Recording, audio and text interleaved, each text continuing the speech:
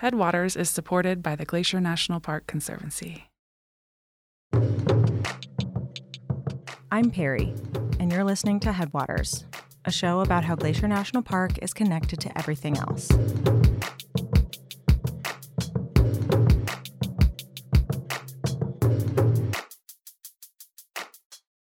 So, my first season working on the podcast was in 2021 for the Whitebark Pine story. But that wasn't actually my first season in Glacier. I started here in 2017, which was a historic year. The first time we counted more than 3 million visits to the park in a single year. And in July 2017 alone, Glacier broke records for the most visits in a single month. It was overwhelming as a brand new employee, but it was also overwhelming for longtime rangers. Traffic often slowed to a halt, it was impossible to find parking in the middle of the day, and emergency calls felt nonstop. A lot of days, rangers would have to close this or that gate to the park because it was just too full. I would get alerts from dispatch all the time. West entrance is closed. Bowman Lake access is closed. Many glacier entrances closed. Because there were so many cars that emergency vehicles couldn't get into those areas. Summers like this got people thinking about the future. As parks become more and more popular, what do we want the visitor experience to be like? How will Glacier and parks across the country respond to this increasing visitation? In this bonus episode, we take a look at how Glacier is trying to answer these questions. The park's vehicle reservation system has just begun for 2023, which means that visitors need reservations to enter popular areas of the park during peak hours. To learn more about how the system works, where to get a reservation, and whether you'll need one, visit our website. But to learn about why Glacier is trying this system in the first place, my co-host Daniel talked to Dr. Susie Sitter, who looks at visitation in the park, researching why visitors come here, what they're looking for, and what their experience is like. So, Susie, will you introduce yourself? Yeah, happy to. My name is Susie Sitter, and I am the Visitor Use Management Program Manager here at Glacier National Park. The park gets a lot of visitors. We have millions of people visit here, and your job is to help figure out how to make that go smoothly. Yeah, and we use lots of different techniques for that. Maybe let's zoom out. Let's think about the big picture. Why does this exist? At Glacier, we receive upwards of 3 million recreation visits annually. And that's a lot of different people that are trying to come into Glacier.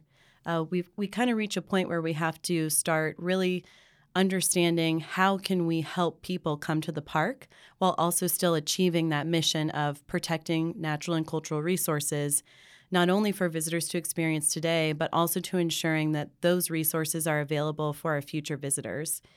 And so Glacier is not the only national park that has started to really invest quite a bit in trying to understand visitor use and to manage visitor use. Across the national park system, we are seeing many different types of parks start to engage in more systematic ways of managing visitation. So, okay, Susie, it sounds like what you're describing is, I guess I've heard it called a dual mandate, that the Park Service has to balance protecting and preserving the place while still allowing people to enjoy it today.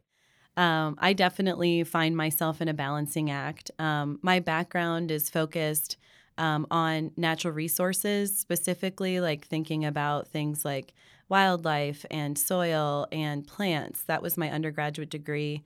But slowly through my education, I started realizing that there's also a very real human component to understanding how we can protect and preserve resources.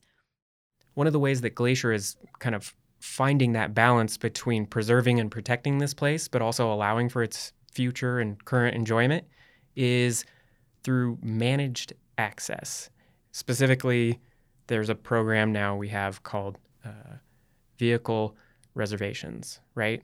Right. So, well, let's start. What is managed access? So managed access is when any type of protected area, in this case Glacier, decides that we need some sideboards, some boundaries around how and when people can come. Like, this is something that exists not just here at Glacier. Managed access is like a process or a system that national parks do all the time, right? Right. what are some examples?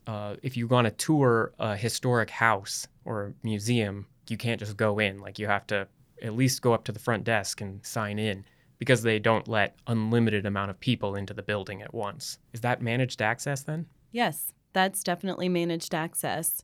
And it's a different type of managed access than we're using at Glacier, where our Right. system is designed around vehicles. But it's exactly that. Managed access is when you have to select a scheduled tour time before you arrive at a National Historic Site. Managed access is when you have to get a permit to float a river. Okay. Managed access is when you need to purchase a ticket in order to ride a shuttle. So there are many different ways that parks can manage where and when people go. So there's all kinds of managed access systems that different national parks do all the time. Like, this is a thing that has existed for a long time. I think maybe one example that comes to my mind is Denali National Park in Alaska, right? They have a managed access system. How does that one work? I actually went to Denali as a visitor in 2018 and got to experience their managed access system, and I just thought it was so cool.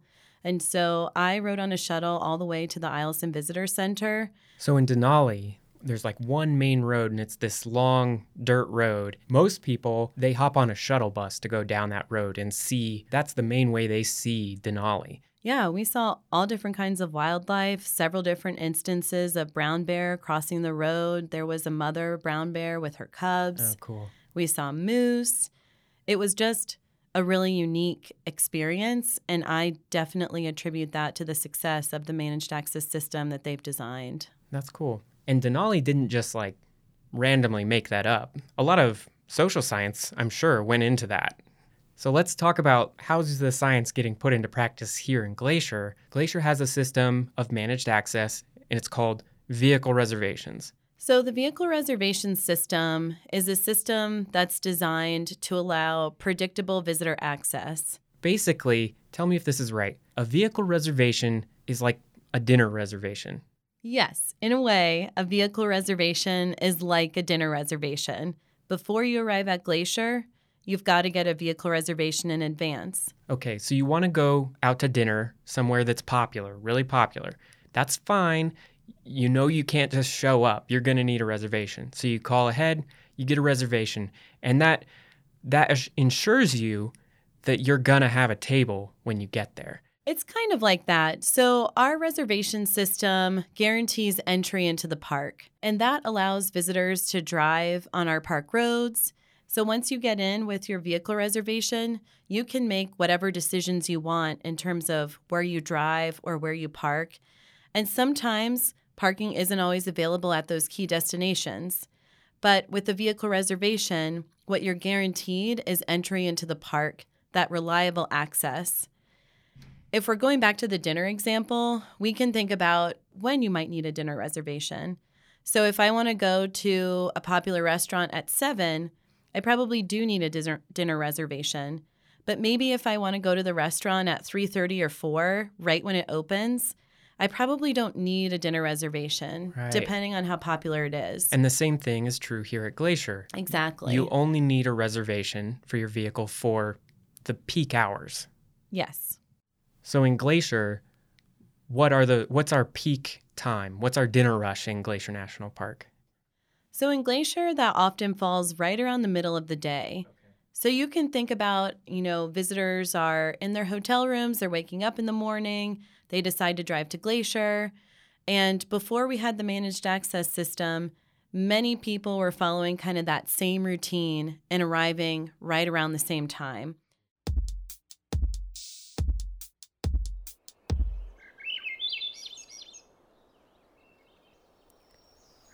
I'm really curious to see how this whole thing is playing out on the ground. So I'm going to walk through the forest here to where the rangers are greeting visitors and helping them navigate the new system.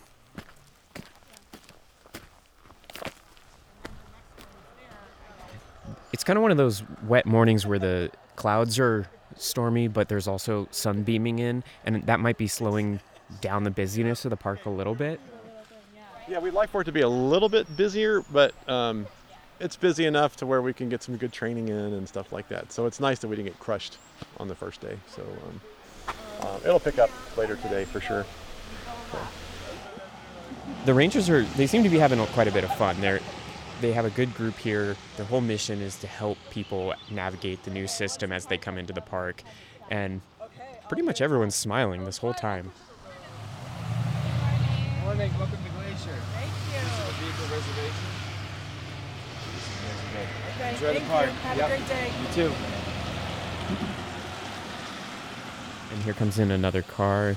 So the Rangers are going to stop and give them some information about the vehicle reservation system. Okay, so this is cool. This car definitely has their vehicle reservation ready to go. They're holding up their phone. They've got the vehicle reservation right on hand. So that was pretty smooth. Looks like they're from Wisconsin. They're driving into the park now. I'm guessing that the mid-morning is probably the busiest time for these Rangers talking to everyone about vehicle reservations. The cars are starting to come in a little bit faster now. Ticketed entry starts today, so to enter the park between 6 a.m. to 3 p.m. you do need a reservation for your vehicle. I'm just going to take a right at the stop sign. There's more people waiting around the corner to give you information. All right. That car had a couple of really cute dogs, and they didn't have their vehicle reservation. They didn't seem to know about the system, so the Rangers directed them to just pull into a spot where they can park and learn about how it all works.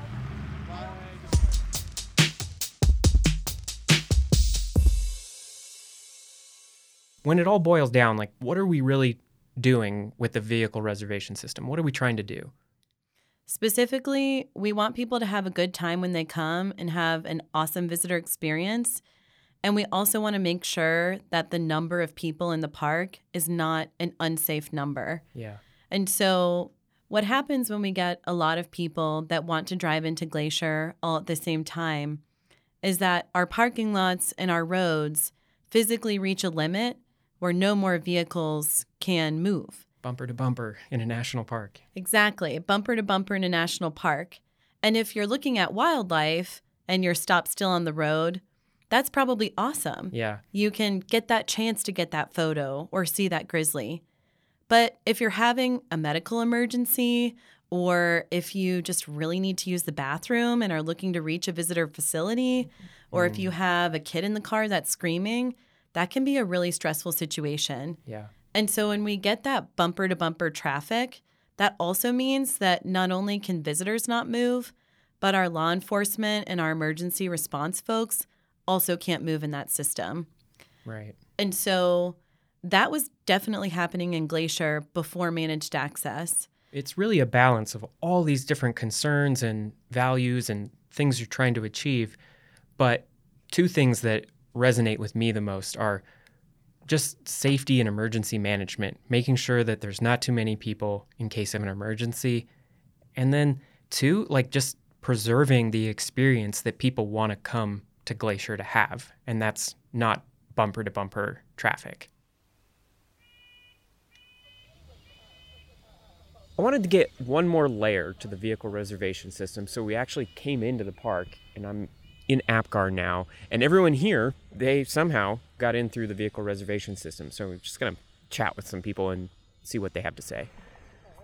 It's really nice here this morning, just walking along the shore of Lake McDonald, and people are enjoying the park, and it's kind of cloudy but sunny. And Are you recording bird sounds? we are recording for Glacier's podcast. So we're just talking to people about the vehicle reservation system, just seeing what they think of it and stuff like that. I did it last year. How did it go? We didn't get a going to the sun pass the first try, but we got it for the next day, so. So you found it to be okay? Well, I had to wake up and make sure that I was on the website first thing in the morning when it opened to get a pass, and I didn't get one, like I said, the first day, but the second day I was able to for going to the sun. But for the first day, we decided to go through the Polebridge side, so we had a good experience up there on the first day and then spent our second day on going to the sun. But yeah, it was frustrating because people are trying to get those permits like first thing in the morning and they go really quickly. Yeah. Are you from around here? Oregon. Oh, okay. So you knew you were coming out, though, and you planned ahead. Correct. Okay. Yeah, I knew about the system and planned ahead, and so that was helpful. I think a lot of people probably get frustrated if they don't know about it, but it was nice because there was a lot of traffic, but it wasn't like an overabundance, so it was a little easier to navigate through going to the Sun Road and find parking spots for pull-offs and stuff like that. Okay. So that visitor kind of expressed how a lot of people feel about the vehicle reservation system, I think, anyway. Like, no one's really excited about it, but they definitely see advantages and disadvantages. It's frustrating sometimes if you don't get a reservation, but on the other hand, you come into the park, and when you have one, your visit can be really smooth and pleasant because it's not nearly as crowded.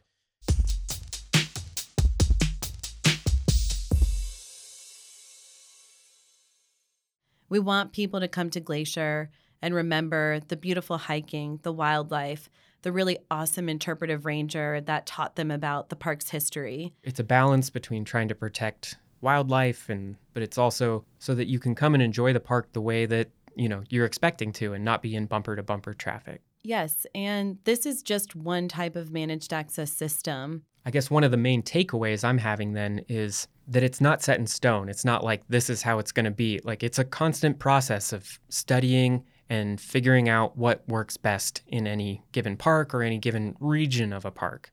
And then if it's not, changing course. Trying something else. Cool. Well, thanks for coming and chatting with us, Susie. Yeah, thanks so much for having me, and I'll see you out in the park this summer. Great. Headwaters is a production of Glacier National Park, with support from our partner, the Glacier National Park Conservancy. This episode was made by Daniel Lombardi, Perry Sassnet, Michael Feist, and Gabby Esavari. Frank Wallen wrote and performed our music. Thank you to Dr. Susie Sitter and the whole vehicle reservation team. Check out our website at nps.gov/GLAC if you're looking for detailed information about vehicle reservations. Thanks for listening.